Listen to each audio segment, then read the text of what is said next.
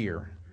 Well, we are now in the fifth and final part of our Me 2.0 series. We've been looking at the fact that we're not just have this relationship with God. We're not just doing this church thing, that we actually are new creations, that God has created us, and it's we are looking at how this works, how this whole new creation works. We're used to living in the old creation. We got some habits formed in that. We've got some things that operate in that just real naturally. And so what does it mean to be a new creation? How does this work in our daily lives? And we've been cruising through here in the first 4 parts. And today we're looking at my new friends. We looked at my new life. We looked at my new heart, my new mind, my new generosity, and now we were looking at my new friends.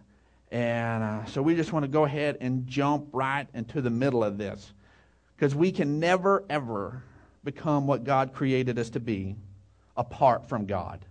We can never be who God created us to be apart from God. That's why life is so shallow and empty when we don't have God in there, because you can begin to try to put all other sorts of good things, and you don't have God at the helm of that, and it's completely and totally empty. And when God created us as a new creation, we're not born alone. We're not this single little piece of a new creation. We get put into a community called the body of Christ. We're part of something that's bigger than ourselves. We're immediately born as a new creation into this awesome, huge family.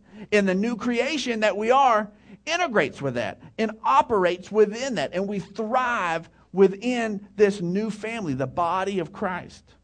And like any part of a living thing, we can only grow and thrive when we are connected to that body. We can only grow and thrive when we are connected to it, when we stay a part of that. There's so many people that like to say the thing, well, me and Jesus, we've got our own thing going. I don't need this whole church thing. You don't have to go to church to be a believer, and you don't have to go to church. You don't have to go and sit on someplace on a Sunday morning to be a believer. But to grow and thrive, you have to be connected with the church, which is other believers.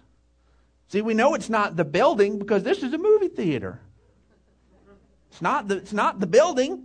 They're going to, be showing Mel Gibson up here this afternoon. I'm sure he's going to be all sorts of havoc and damage is going to be playing out up here. There's going to be a whole other thing happening in this theater later today. But right now, because you and I are believers, then this is church. Church is happening right now.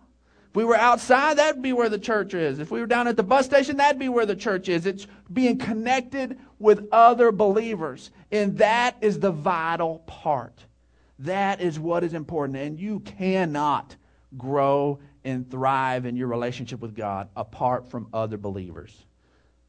You may not have to be a part of this one little church or this thing, but you have to be connected with other believers. And that is the church as a whole. It is absolutely important. We've probably all heard so many times the analogy, but it is so perfect. And especially when it's had cold like we've had this week, where the preacher decided he was going to go on visitation. There had been a guy who hadn't been around to church in a long, long time. He goes and knocks on the door of the guy, and it's cold day, winter day, and goes inside, and the man says, preacher, he says, Robert, walk on in, offers him some coffee, and they sit in front of the fire.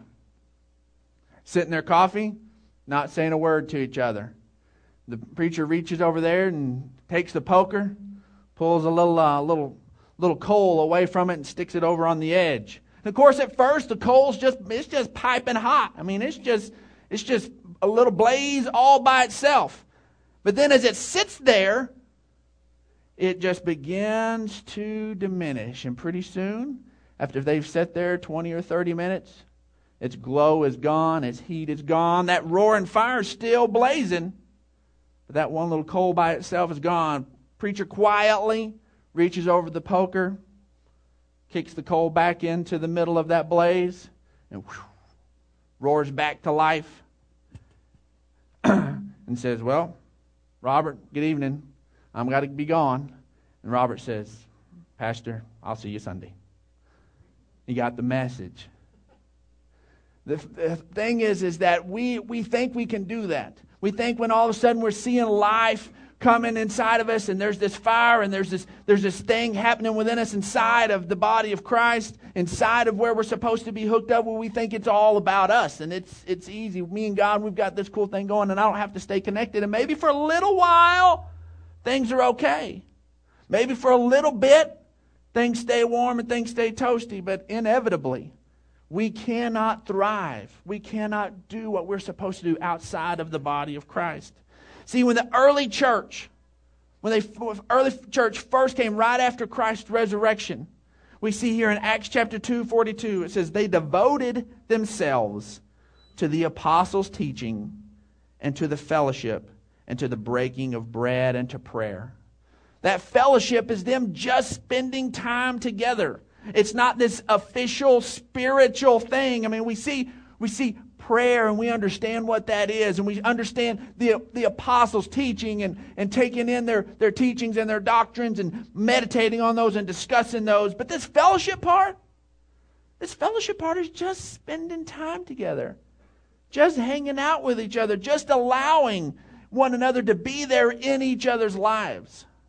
As we traveled around and visited a lot of these different churches, one of the things that Cutie and I were over and over impressed with again is that these different churches, they just, the staff, they said, we just want people on our bus, on our church, on our team, that we just enjoy doing life together.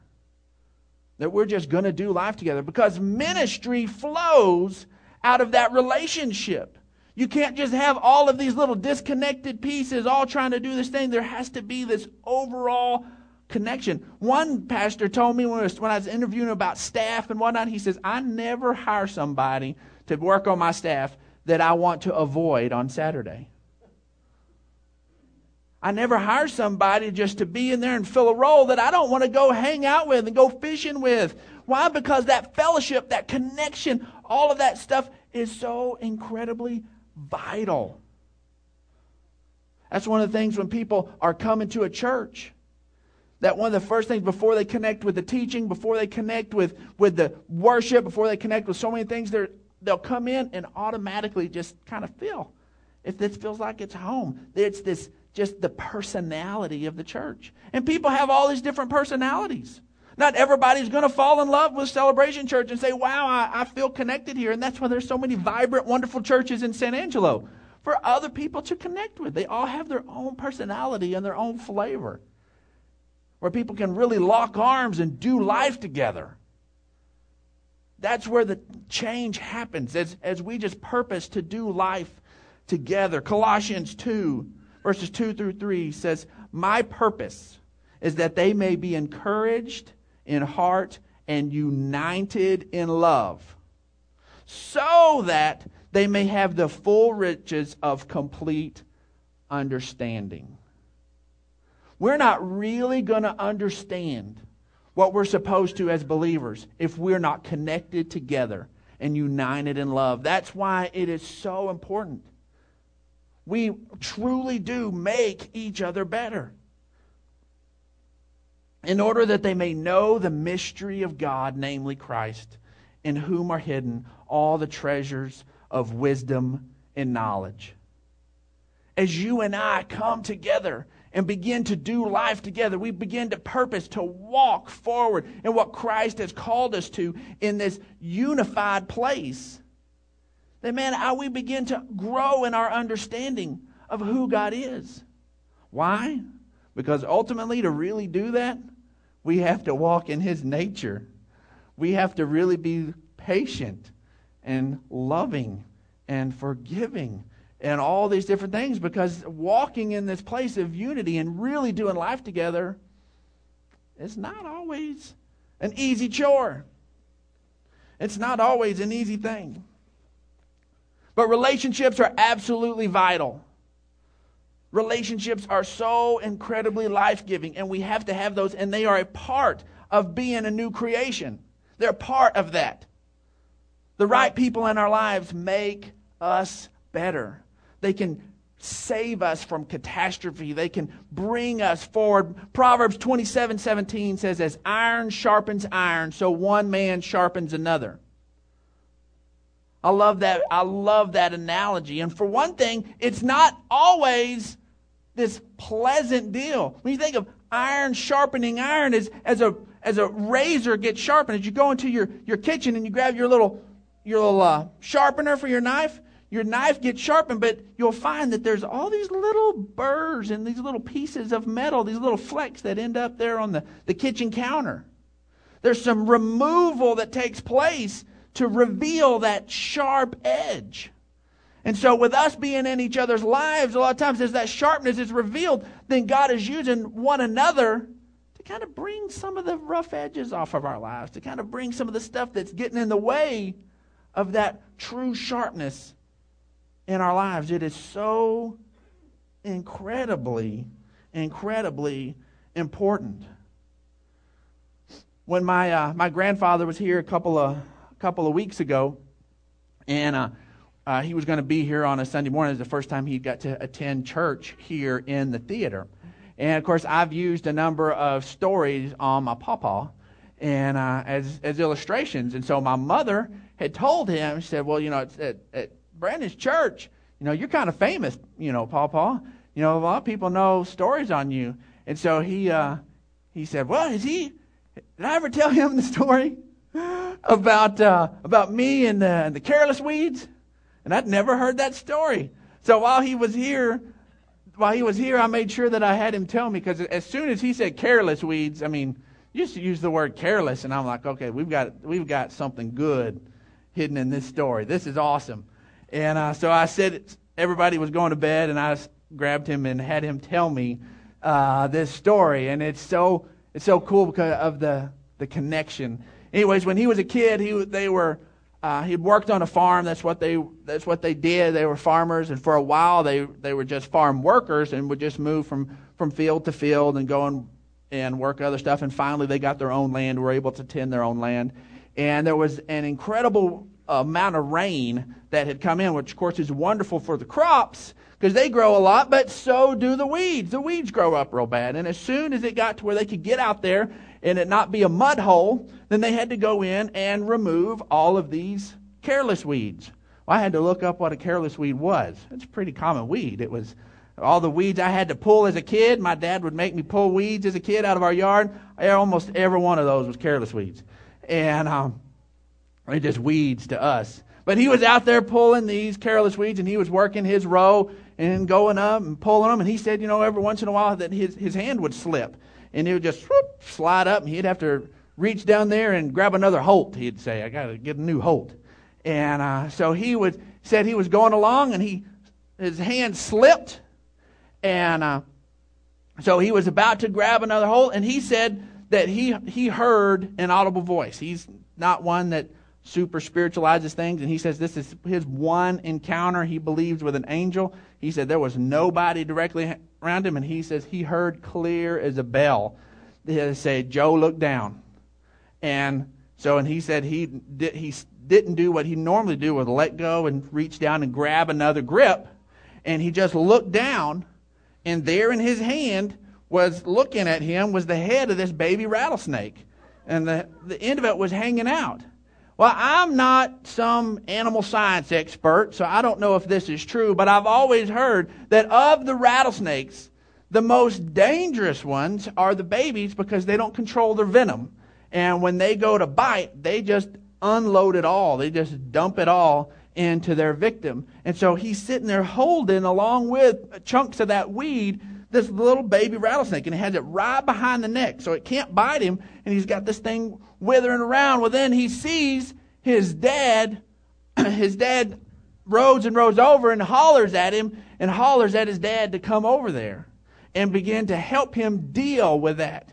So they come up with this scheme that he's going to let go of the snake, and then my great-grandfather is going to just yank him out of the way to get him further away. He's going to throw the snake up and just yank him out of the way. So they end up going through this whole elaborate deal of him throwing the snake and my pawpaw getting yanked to the ground, and all ended up all ended up being well. He ended up being taken care of in the issue. But he really is one of those things. It's just a real bonding moment between him and his father when he looked back and he was in that place of dealing with those careless weeds and ended up getting a hold of something that was incredibly deadly. Now, as we go through, relationship is so incredibly vital for us because it's easy for us to fall into that place of just kind of carelessly going through life, not really thinking about what's going on, and we end up in a mess we did not plan on. A lot of times it's potentially ruinous to our lives. And it's in those places that God begins to use vital relationships, people in our lives, to help deal with those issues. I'm telling you, I've looked back multiple times. In the times of my life where just real blessing came into my life, it always came through relationships. It was never something I just did on my own. It was whether I asked for counsel from somebody, I knew I was in over my head, and I went to them and I said, look, this situation's going on, I've got this. Whether it was a business deal or whatever it was, my life was always blessed because of relationships. And I guarantee, had I tried to go it alone, Brandon Clark's life would have been way, way different. I couldn't have pulled the trigger to obey God, to start this church without vital relationships and God confirming what I'd heard in my own heart through these other people. And God speaking in to my life through these other people. They are so, so important. It is so vital. Ecclesiastes 4:9-10 says, 2 are better than one because they have a good return for their work. If one falls down, his friend can help him up. But pity the man who falls and has no one to help him up. 2 Corinthians 6:14. Do not be yoked together with unbelievers. For what do righteousness and wickedness have in common? Or what fellowship can light have with darkness? See, as we move forward with these relationships, the kind of relationships they are is vital. It's not just, okay, well, I've got a best friend. I've got somebody that I confide in and everything. It's okay, that's good. You need somebody. But what kind of counsel is that person going to give you? Is that person pushing you towards Christ? Or is that person just telling you whatever they think, just kind of pulling it out of their ear? We have to make sure we're not unequally yoked. We're moving in the same direction. Then the word also tells us, how can two walk together unless they agree? I'd never really felt that before, but man, some friends of ours, they gave us the term intense fellowship. That when there's an argument or some talk going on. Well, one day, a couple of weeks ago, Cutie and I were out on a walk. And we were walking together. Well, in that, we were discussing some issues that were going on with the church and some different stuff. And she had one very strong opinion, and I had another opinion. And as we are going, we were finding it difficult to finish this walk together when we didn't agree. She'd slow down. And then I'd be getting ahead, and then we'd go along, and it was just, we were out in the middle of nowhere. We weren't just going to part ways and meet up at the house. You know, we were out in our neighborhood, and we had to get back. And so as we were trying to walk together and stuck together, we finally found this place of agreement and said, okay, I see what you're talking about. And she saw a little bit of what I was talking about, and I moved more towards her direction. She's incredibly gifted in the area of perception, and I have to really lean on that, even when I don't like it. But it's so vital. It's so true. Whenever we cannot really move forward unless we agree, and that's why the core people in our lives have to be people who agree on where we're heading. I don't have best friends in my life that aren't full on for God. I have people in my life that I know, that I talk to.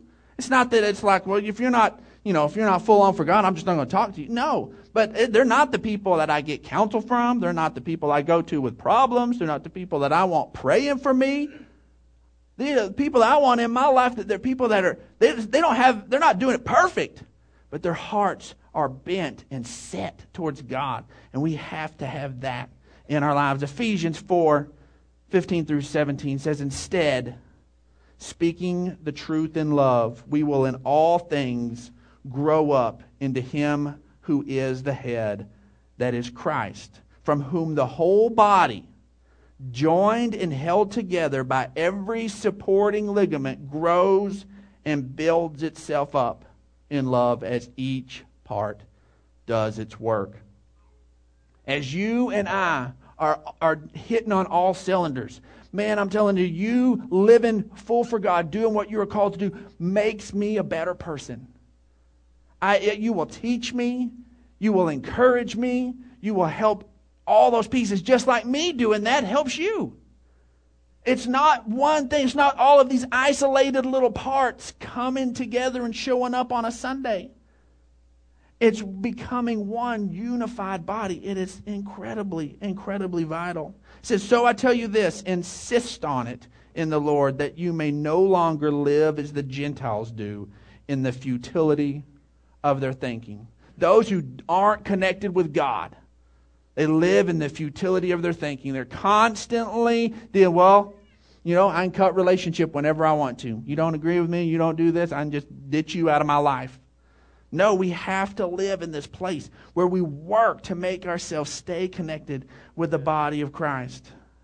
And see, and a lot of this is tough because relationships can be intimidating because people fail us. We don't want to be tied in with people because we've been hurt too many times. And guess what? If you've come to Celebration Church to find a church where people won't fail you, I am sorry, but we're probably going to do it.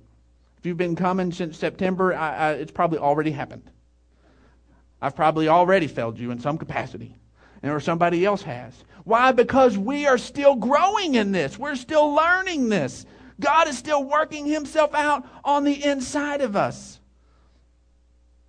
See, the phrase unfailing love shows up in the Bible 32 times and only refers to God. It never refers to a person. It never insinuates that a person can have unfailing love. We're told to pursue love. We're told to walk in love. We're told all these things that we're to do, but it never even insinuates that we can live in some place of unfailing love. We see where Peter, after Pentecost, after the outpouring of the Holy Spirit, after all this stuff, he still fails. He still has to get called on the carpet, and Paul has to tell him, look, you're acting like the hypocrite. This is Peter. We're still going to make mistakes. We're still going to have these issues. Paul had to part way with Barnabas because they just had two different understandings of what things were going to happen. There were still these issues. These things still happened. Only God has unfailing love. People will hurt us. As growing up, our neighbors, we had neighbors directly beside us. They had kids our age, and the boys were just a little bit older than me, and the daughter was my age. And we liked to, with our ride bikes, and jump ramps. And these weren't huge ramps. It's nothing, wasn't like Potential X Games or anything. It was just, little ramps. So we would find bricks and loose boards and all this stuff to build our ramps out of. Well, we finally found this nice board, and we were needing something to prop it up on to create this awesome ramp. And we knew we wanted something, about that high, about that thick. And we were looking around, and for some reason, as we were looking around, we looked over at Shelly, and Shelly was about that thick. And so we looked and said, Shelly, will you lay down here in the alley, and we're going to lay this board on you. And she's going to be our ramp. So we at least decided that we were going to be nice about it, and they went and got their mother's doormat, and I got my mother's doormat. We laid it on the ground so she wasn't on just the collegiate. And then we put the other doormat on her, and she's about 9 years old. And then we put the board on her, and we backed our bikes up and just got a full head of steam, and whoosh, we jumped our bikes off of Shelly. And after about 3 or 4 times and getting squished by that board real good, she quit being our ramp. And it was, thought, how insensitive. We're just getting going good. What's the matter with this? What's the matter with this girl? Well, see, the thing is a lot of people are intimidated of getting into relationships because we feel like we've been used that way. That somebody just used us in life to try to launch themselves a little further. Somebody just used us in life to just plow over us and use us for something we weren't designed to be used for. And it hurts. And we knew it was wrong. We look back and we're like, how could they even think of doing that to me? How could they even think of doing that? And we're like, well, you know what? I'm not going to put myself in that situation again. And there's certain situations you should never put yourself in again. I don't think Shelley was ever a ramp again. I think she learned her lesson. I don't think she ever agreed to that. And there are things you do, but you don't cut yourself out of relationship. You don't say, well, man, everybody's out to get me and I'm just done here. I'm telling you, Satan's one of his number one schemes is to get us isolated. As soon as he can get us disconnected and isolated, man, he can just have fits with us. Man, it just whoop us up one side and down the other.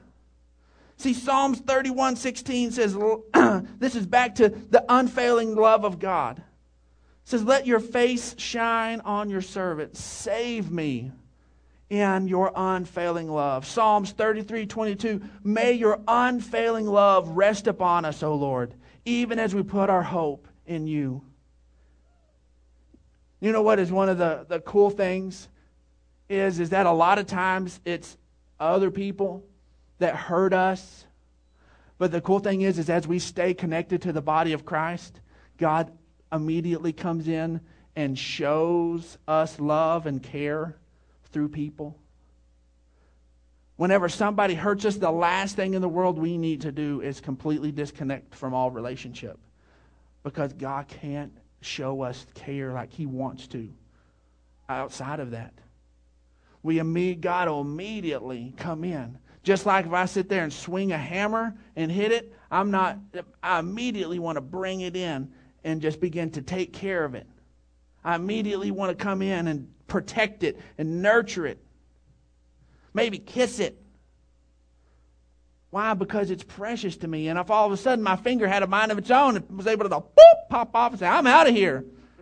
You're not hitting me again. That other hand over there is a jerk. And I'm tired of being a part of this body. I've been hit too many times. I'm gone. Man, all of a sudden it's disconnected from its life flow. It's disconnected. Just like any other finger apart from it, it's going to die. Everything else is going to go on.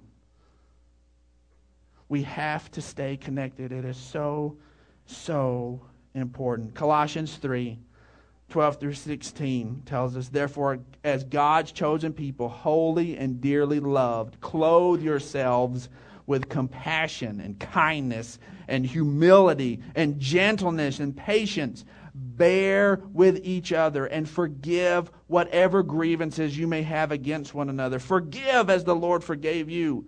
And over all these virtues, put on love, which binds them all together in perfect unity.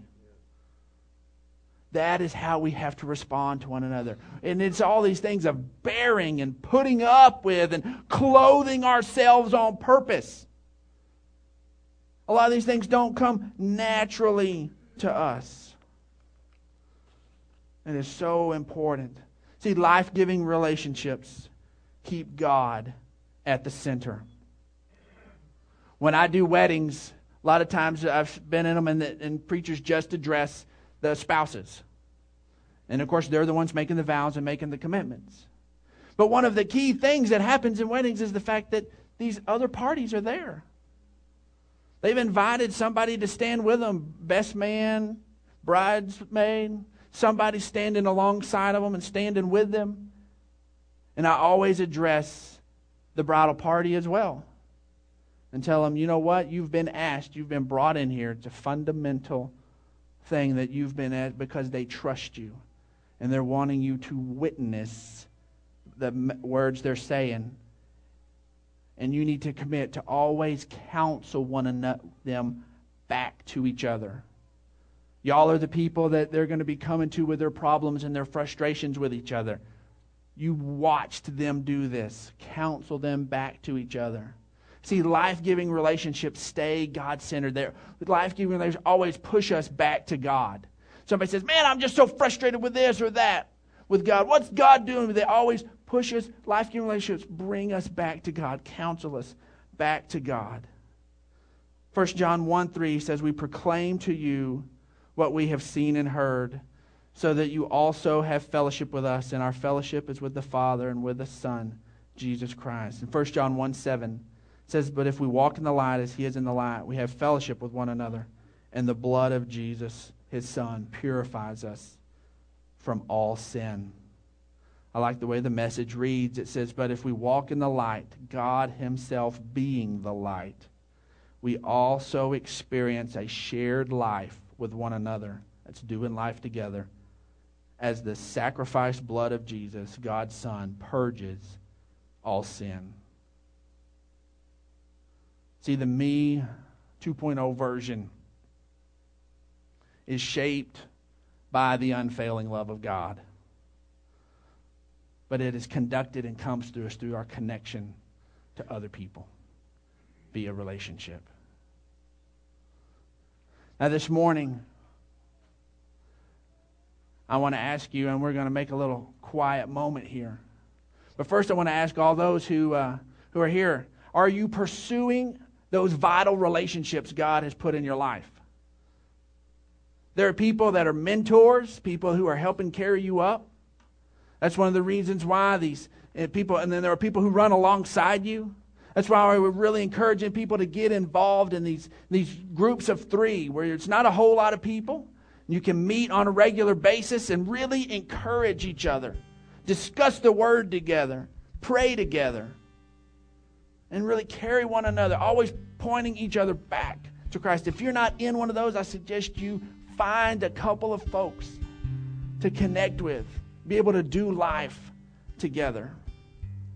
We want to make sure everybody has an opportunity to know Christ. And if you're here this morning, I appreciate it if you would just bow your head, close your eyes.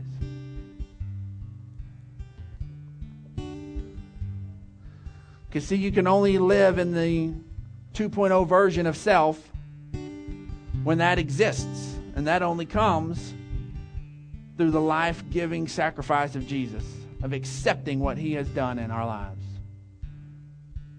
That's the only way that happens. So with you here this morning, if you need to receive Jesus, I just ask that you just slip your hand up and say, Pastor, I need to receive the gift of Christ. I need him to take care of my sin. I need him to deal with all of those issues. And I choose Christ. If that's you, I just ask you to just raise your hand.